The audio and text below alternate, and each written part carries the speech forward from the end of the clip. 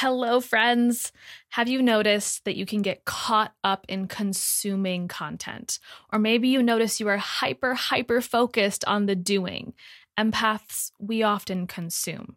And I know because that was me too, soaking up information from all my favorite teachers and mentors. But it wasn't until I started focusing more on the being and embodiment work that the door to massive clarity was finally unlocked. And I no longer got confused about what was my energy versus everybody else's. I was able to become a more clear channel for creation, and as a result, transform my life, business, and health.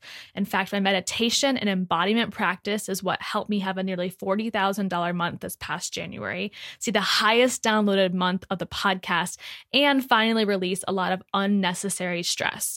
And my clients felt it and saw it in their lives too. It wasn't reading more articles. It wasn't doing more busy work. So I'm inviting you to graduate from the spongy empath consumer into the self-activated sovereign healer. You can take your podcast listening experience from, ooh, I feel seen, heard, and inspired to, holy shit, I actually feel different. My being has shifted. I am the embodiment of the woman I desire to be. The Third Eye Collective is a simple way to upgrade your experience and commit not only to a meditation practice that complements your healing, but also receive personalized coaching so you can be clear on what direct actions to implement into your highest goals. There are two simple ways to get involved at $11 or $22 a month with no commitment. So if this is calling your name, join this amazing and growing community.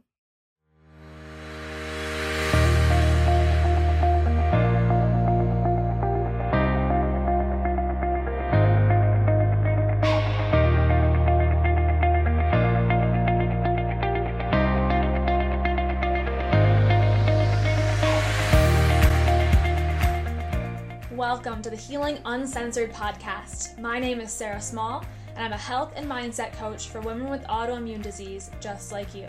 I absolutely love helping you tap into your self-healing power, uncover the energetic side of healing, and release limiting beliefs around your body and your life. Think of this podcast as everything you wouldn't hear at your doctor's office. It's a place for empowered souls to move beyond food and heal themselves on a soul level. I hope you enjoyed today's episode. Now let's begin.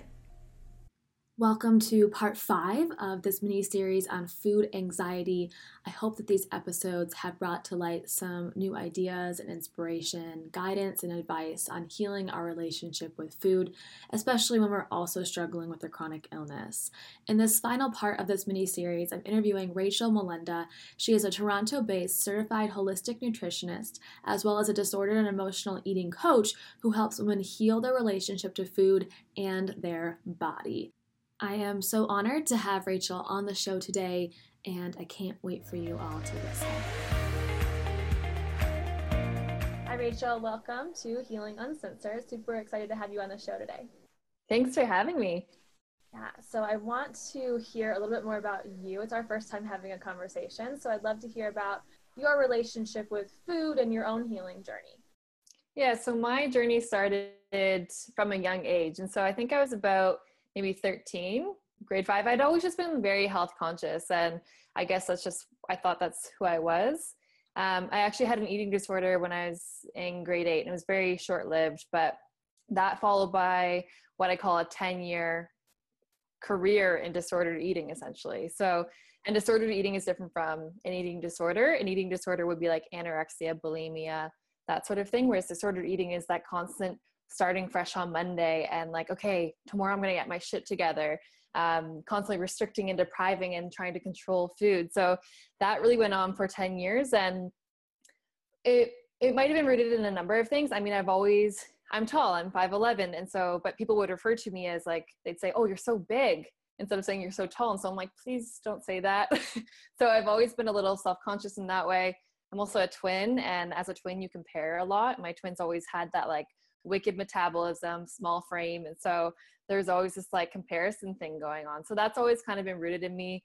I'm a perfectionist by nature. So that kind of, I mean, I took these healthy habits and took them to the extreme, right? Which, I mean, there's a name for it now, orthorexia. So it kind of started there and then continued into university where I guess my binging got pretty bad. So I was living with roommates at the time, and like getting home to an empty house was like a dream, because I was like, I can eat all the things, right? It was kind of like where my mind would just stop, and I would just be, I would go into this zone. I can't even describe it. And I haven't been there since, thank God. But it was a repetitive thing where I would just like eat all the things. I would eat my roommate's food and like make it look perfect as if I hadn't touched it. And I just remember like that this was kind of the end point of that. I remember like falling to the floor and just bawling and being like, when is this going to end? Like, I can't live like this, right? And shortly after, I'd moved home after university, and my mom started making more of my food. And so for the first time, I was eating whole foods. And also for the first time, I was like, wow, I'm actually full and feel satiated, because I was thriving on like aspartame filled everything, right? And not actually feeling satiated, always eating half of things, because God forbid you eat the whole thing. So just always feeling very empty. And so I think that was kind of a turning point for me, eating more whole foods. At the same time, I also started doing CrossFit. And if you've ever been into a CrossFit gym, you'll notice there's no mirrors. So the whole aesthetic sort of goal is completely taken away, and the focus is on what can your body do today that it couldn't do yesterday.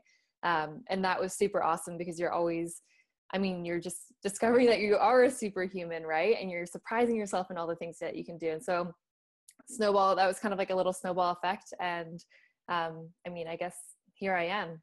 Mm-hmm. That's amazing. When there's someone, I'm sure there's people listening who are probably in the thick of it, you know, and they have this relationship with food that just really doesn't feel good right now. How do you pull yourself out of that, or where do you go, or where did you go to start looking for help, to start to get out of this mindset of like food is just a blanket for all your emotions? Mm-hmm.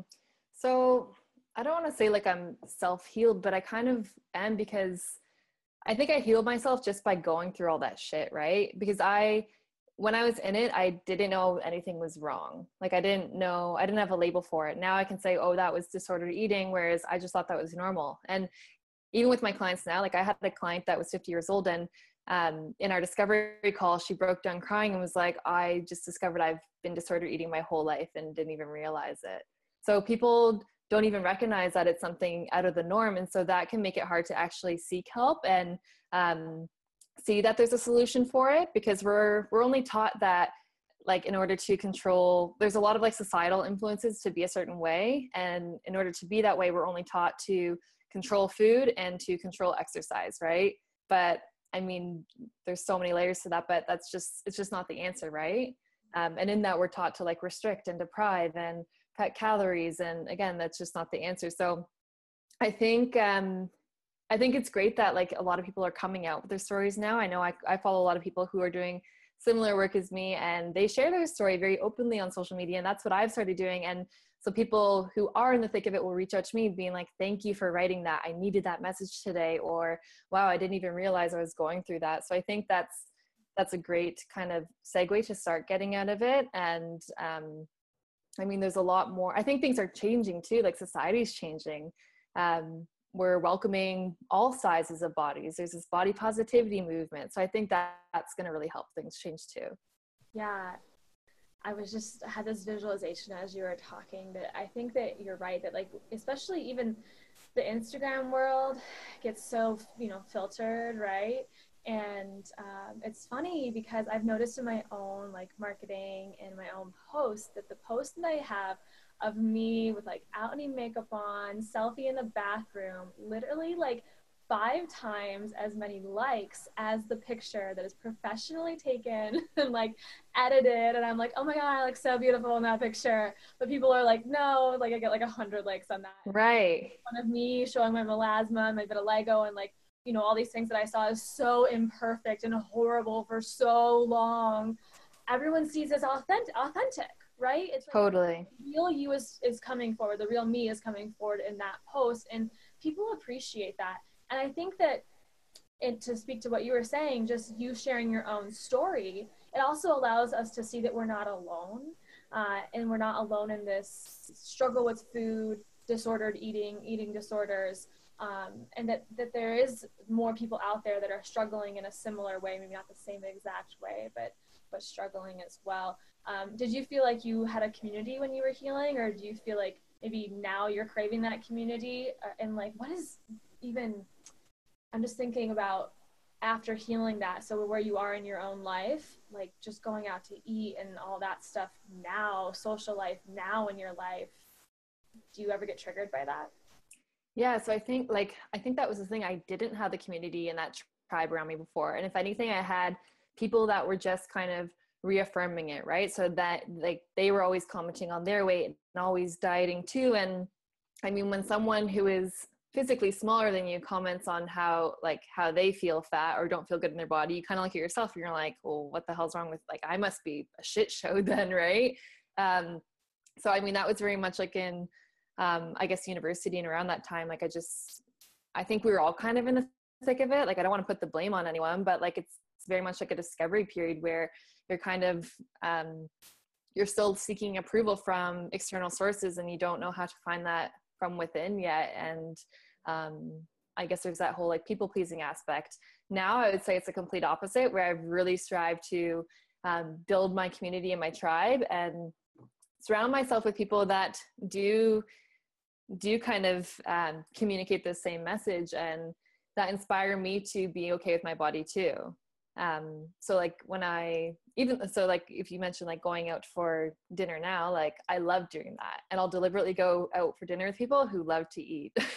Like if you're like I don't want to go out for dinner with someone that's going to be like all diety, you know? And if anything, I mean, I'm not always going to have control over that.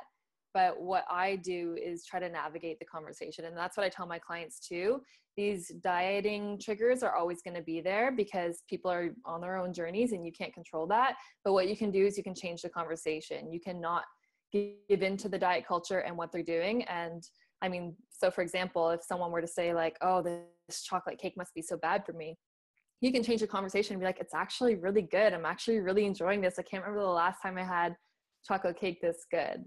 Right? So as not to kind of feed into that. Yeah, that makes sense. So I know you don't work specifically with people with chronic illness or autoimmune disease. Do you ever work with anyone who's been through like elimination diet or anything like that? I actually haven't. But I mean, I'm open to working with clients that are going through that. And that's kind of where things not get tricky, but it's different, right? Because it's not so much like, oh, I can't have this food because it's going to make me gain weight. It's like, no, I can't have this food because it's going to lead to a flare up or something, right? And actually cause a physical issue. And so what I'd recommend is, I mean, even for the clients that I work with now, is always bringing it back to, how does this make me feel? And that's going to reaffirm your why and your purpose, your reasoning for eating certain foods and not eating certain foods. So, I mean, for me, I love ice cream, but I know it makes me like have the worst farts of life, right? So I know that, so I can be like, you know what, I can pass on the ice cream just this time. I mean, not all the time. Sometimes I'll be like, you know what, the farts are worth it. But sometimes like I'll pass because I'm like, I don't want to feel that way after, right? And that's what I would recommend to people that are listening to this, is like, bring it back to, how does it make me feel? Because if you know it doesn't feel good, it's not going to be hard to cut out that food, right? Whereas if I were to say, oh, I can't have the ice cream because it's going to make me gain weight, you almost build a novelty around it. Now it becomes this like forbidden fruit that you start thinking about it all the time because it's like that untouchable thing that you can't have. Yeah. And then you kind of obsess over it, right? Whereas like if it's your choice and you believe in it and you are happy about it, then it will kind of be easier to eliminate if you need to. Yeah.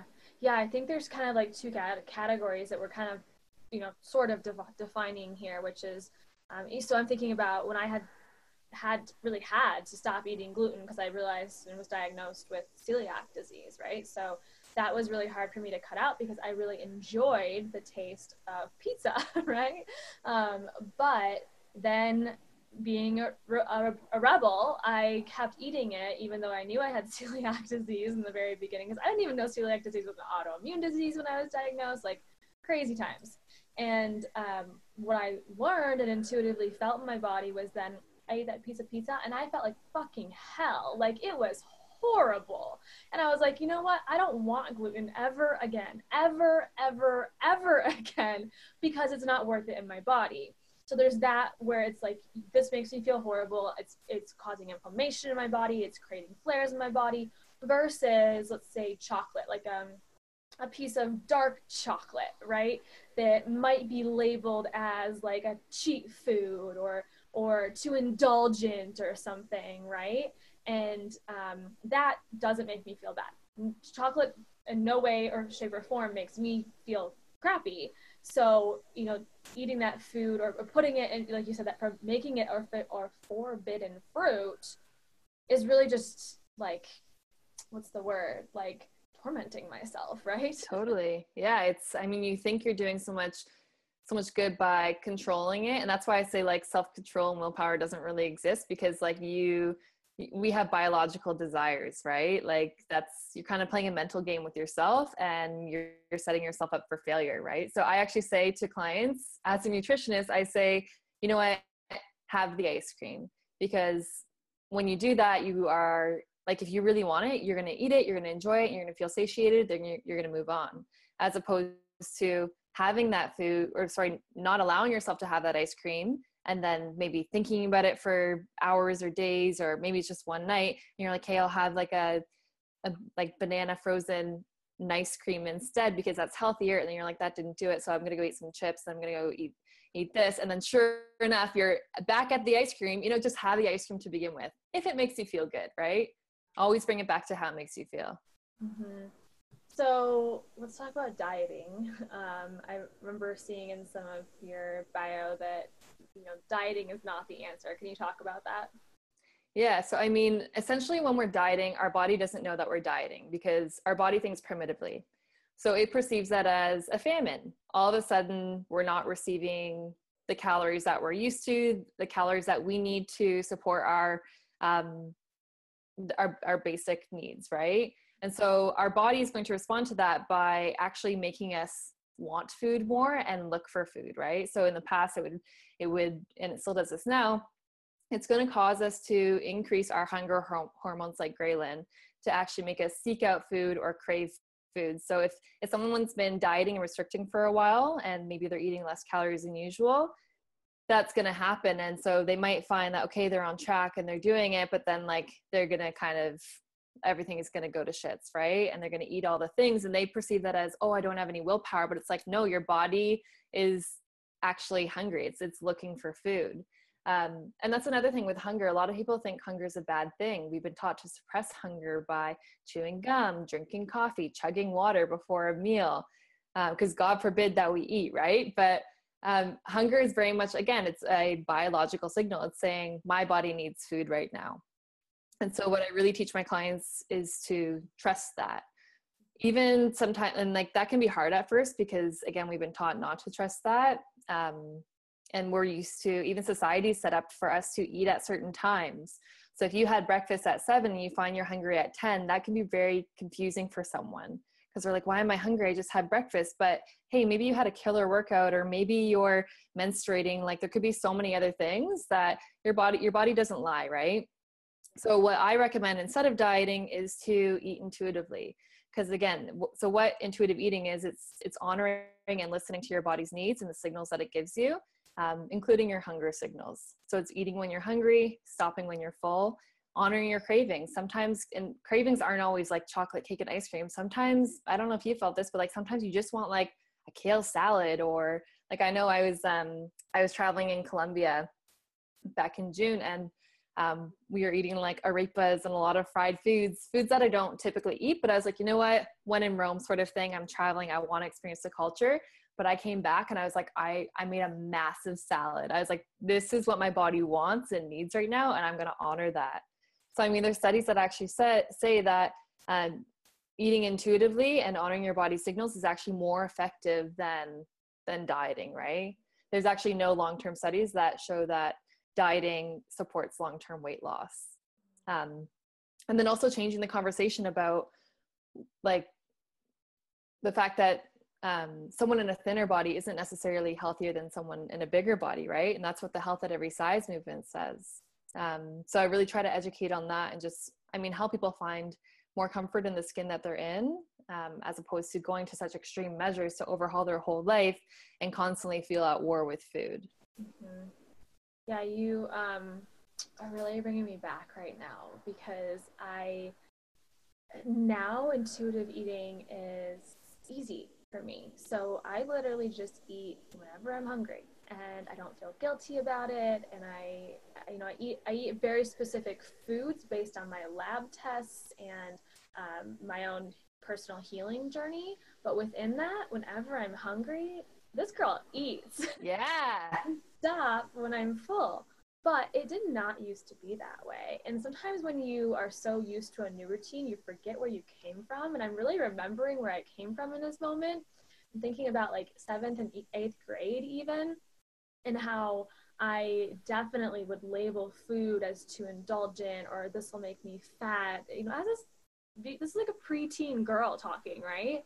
And I would go for runs around the neighborhood because I thought, God forbid I became fat and labeled myself that way. And I was so mean to myself, and I wouldn't let myself finish anything, like you were saying, where it's like, God forbid you finish the whole donut and like you must only eat half. And there was so much of that inner talk that just was very like self-hatred and this feeling of restriction and lack and never fulfilling that I came from, that is just all surfacing for me right now, going, I forgot that it was really, really bad at one point. Mm-hmm. And it's taken a lot to get to where I am today. So I'm sure there's people listening who are going, but my lab test says this, or my doctor says this, or I have celiac disease and I can't eat gluten. And we're not disregarding that when we're talking, but maybe from your perspective, Rachel, how can people, and more specifically women listening to this show, still reach some of their health goals without feeling like they have to be restricted or on this like lack diet? Yeah. So when I'm working with clients, I wear this holistic nutrition hat, and then I also wear this emotional eating, disorder eating coach hat, both of which are very different, right? Nutrition comes with rules. It says you're either doing it right and you're being healthy, or you're doing it wrong and you're being unhealthy. Whereas emotional eating and disorder eating healing says eat all the things, right? Like, let's fuck the rules for 2 seconds and recognize that all those rules haven't been serving you. So the way I work with clients is I actually save nutrition for the last part, because quite honestly, a lot of people know a lot about nutrition already. It's the problem isn't because we don't know enough. It's almost because we know too much, and it's like paralyzing and overwhelming. So I start by breaking down the diet mentality. What are your current influences, and why do you keep turning to dieting? And let's look at how dieting has served you or how it hasn't. Because ultimately, if we want to become more intuitive eaters and make peace with food and just enjoy food freely, we need to understand that dieting is no longer an option, and it's not the answer. We then move on from there, and I teach my clients to understand their hunger signals, how to make peace with food, and find foods that you actually enjoy. A lot of people aren't actually eating foods they genuinely enjoy, and they're like, oh, I'm just eating this because I feel like I should, or because it will make me lose weight. So we bring it back and we look at, okay, what foods do you genuinely enjoy? What foods make you feel good? Let's find a connection there and bring those foods in. And so I take people through like a series. This work goes on over a series of months, right? And that's because you have to think of like, how long have you been dieting for, right? It's going to take some time to unpack that and put the new ideas into place and practice them, bring them into your new life. And so finally we touch upon the last, chapter is bringing in the nutrition. So kind of basic things to help people feel good. So I personally found that managing my blood sugar has been like life changing in terms of how I feel. And I think people often think managing your blood sugar is just a thing for diabetics. But we all have blood sugar. It still affects us in the same way. So I think like that's super important. So I'll teach people how to really optimize their breakfast based upon foods that they enjoy. And okay, what can we include here from a nutritional standpoint to make you feel really good? How can we up the protein and fat to keep your blood sugar levels stable all day long? And so kind of like take them through different strategies like that. But first we have to really unpack where are they at now, and what are their goals. Like a lot of people come to me and they say, oh, I want to lose 25 pounds. I used to be 25 pounds less, and I just want to get back there. And what I kind of dig at is like, okay, but what's really there? What are you actually chasing? Because you've been there before, you've been 25 pounds lighter and you still aren't happy. So what exactly are you chasing? I think that's really important when understanding our health goals. And usually there is something more deep rooted there. Yeah. Now, when you talk about, I'm just curious about this, when you talk about like tracking blood sugar and keeping that pretty balanced throughout the day, do you use like those little machines you can buy to track it and test the different levels? Or I'm sure there's more details that you go over with your clients, but like the basic of it, could you share? Yeah, it's more a bit like generic. So I don't use like any measuring tools. It's more so knowing how the body works. And so, I mean, like if we start our day with a very high carbohydrate breakfast, we're kind of spiking our blood sugar first thing in the morning, even if it's like oatmeal. Yes, oatmeal has fiber, which is going to slow the release of glucose into the bloodstream, but it's still going to give you a spike, and that's going to lead to a crash shortly after. So what I try to do is keep the blood sugar level stable all day long to stabilize energy, hormones, and even from, I don't like to make weight the focus, but from a weight management standpoint, that can also be super important. So, and also people respond differently to certain foods. Like I knew I had a blood sugar. Well, I didn't know that it was a blood sugar issue initially, but I knew I had something wrong because I would eat a bowl of oatmeal, and I'd feel drunk after. It was like too much. And so what I've learned is that I need to start my day with more protein and fat. So like an eggy breakfast with a bit of sweet potato and avocado is awesome for me. And so again, that's what I bring it back to for my clients. I'm like, let's see what you thrive on, because maybe that oatmeal works really well for you. I mean, we're all different. So that's what I'm really trying to find and honor. Mm-hmm. It's so important for us to bring that up. It's just that each person's body is so unique and so different, and that even the suggestions that are coming up today may work for some people and may not work for other people, and that we have to listen to our body. Like I think we forget that our body is so wise and it has so many answers, and those symptoms that we try to push away are actually beautiful messages and little alarms, or sirens going off telling us like that was good, or we don't like this, or we love that, or we want more of this. So we forget to listen to our body so much. Totally. So if someone is on a protocol and they completely, air quotes over here, like screw up whatever protocol they may be on for eating. Let's say they ate a few donuts or something. Not even a few, like maybe it was just one and they're still feeling super guilty about that one donut. How can we still be loving to ourselves after we feel like we've screwed up? That's a great question. And because I mean, ultimately that can happen when you're following a protocol that might feel a bit restrictive because it's new, maybe not what you're used to. So what I advise is to approach that instead of judgment as curiosity. So maybe look at it and say, okay, I ate that donut. Maybe like, why did I eat it? Or if you're emotional eating, like maybe you had a bit of a binge, right? Maybe you did eat a lot of things and you got to that point again. So I would say, instead of approaching yourself with that judgment and criticism, which kind of creates that cycle of, okay, judgment, criticism, feeling the need to restrict and deprive, but then that leads to a binge again, and we stay stuck in that cycle. Instead of that, why don't you approach it with curiosity and try to understand and bring awareness to, okay, what triggered that situation, right?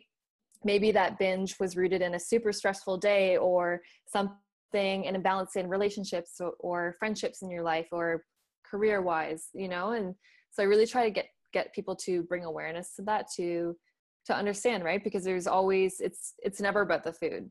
With eating disorders, with disordered eating, it's never about the food. It's always something more deep rooted. So approach it with curiosity and love the shit out of yourself, right? I mean, we know, I want to say like love yourself, but also just give, because sometimes it's going to be hard to love yourself, but at least give yourself that self-respect.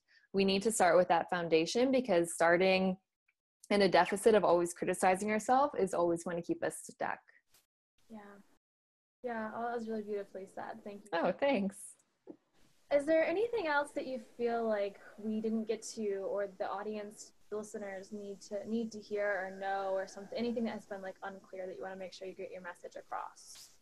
I feel like we've covered a lot of it. I guess what I'd want to clarify is that I think some people think that intuitive eating or loving your body means giving up, because we've been taught for so long to control things if we want to change it. But in fact, simply loving and accepting what is the answer to start a happy, strong relationship with our body and with food. And we need to start from that foundation of self-respect. So I guess I'd leave you guys with that. Awesome. Thank you, Rachel. So where can our listeners find and learn more about you? So I'm on Instagram, Facebook, and Twitter, more so active on Instagram at Rachel M. Molenda, and also rachelmmolenda.com. I have tons of blogs that go every week and a newsletter, recipes, so lots of goodness there. Awesome. I'll put all those links in the show notes for our listeners to go click on and come follow your journey and all the amazing offers that you put out into the world. Thank you so much for your time. Oh, thanks for having me.